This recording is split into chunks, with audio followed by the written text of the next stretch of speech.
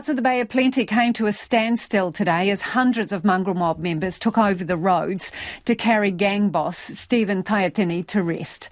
The 45-year-old president of the Mongrel Mob Barbarians was killed on Friday night, leading to hundreds of patched gang members and police descending on the area. Mr Taiatini's body had been lying in his Ōpōtiki home before patched gang members on motorbikes or in cars accompanied his coffin down State Highway 2 to Whakatane. Police say they're maintaining a large presence in the area with concerns Mr Taiatini's killing could lead to more violence. Finn Blackwell reports.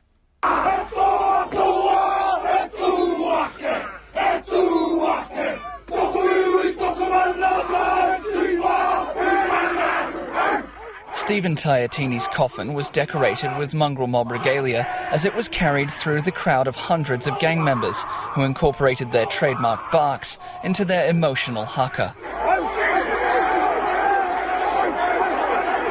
Mr Taiatini died following an incident on St John's Street on Friday, and a homicide investigation is ongoing. Police say up to 500 members of the notorious Mongrel Mob gang travelled to the area to pay their respects, with police responding by sending a further 100 officers in today. Gang members revved their motorbikes as Mr Taiatini's casket was driven off in a classic red Ford.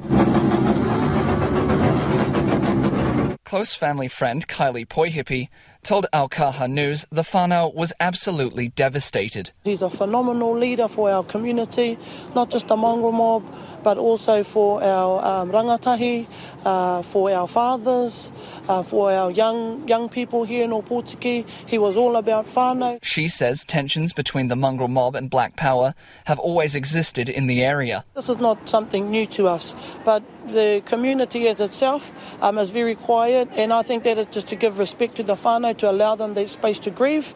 The whānau opted to have their tangihanga here so that their members could do what they wanted to do, but it was guided by tikanga.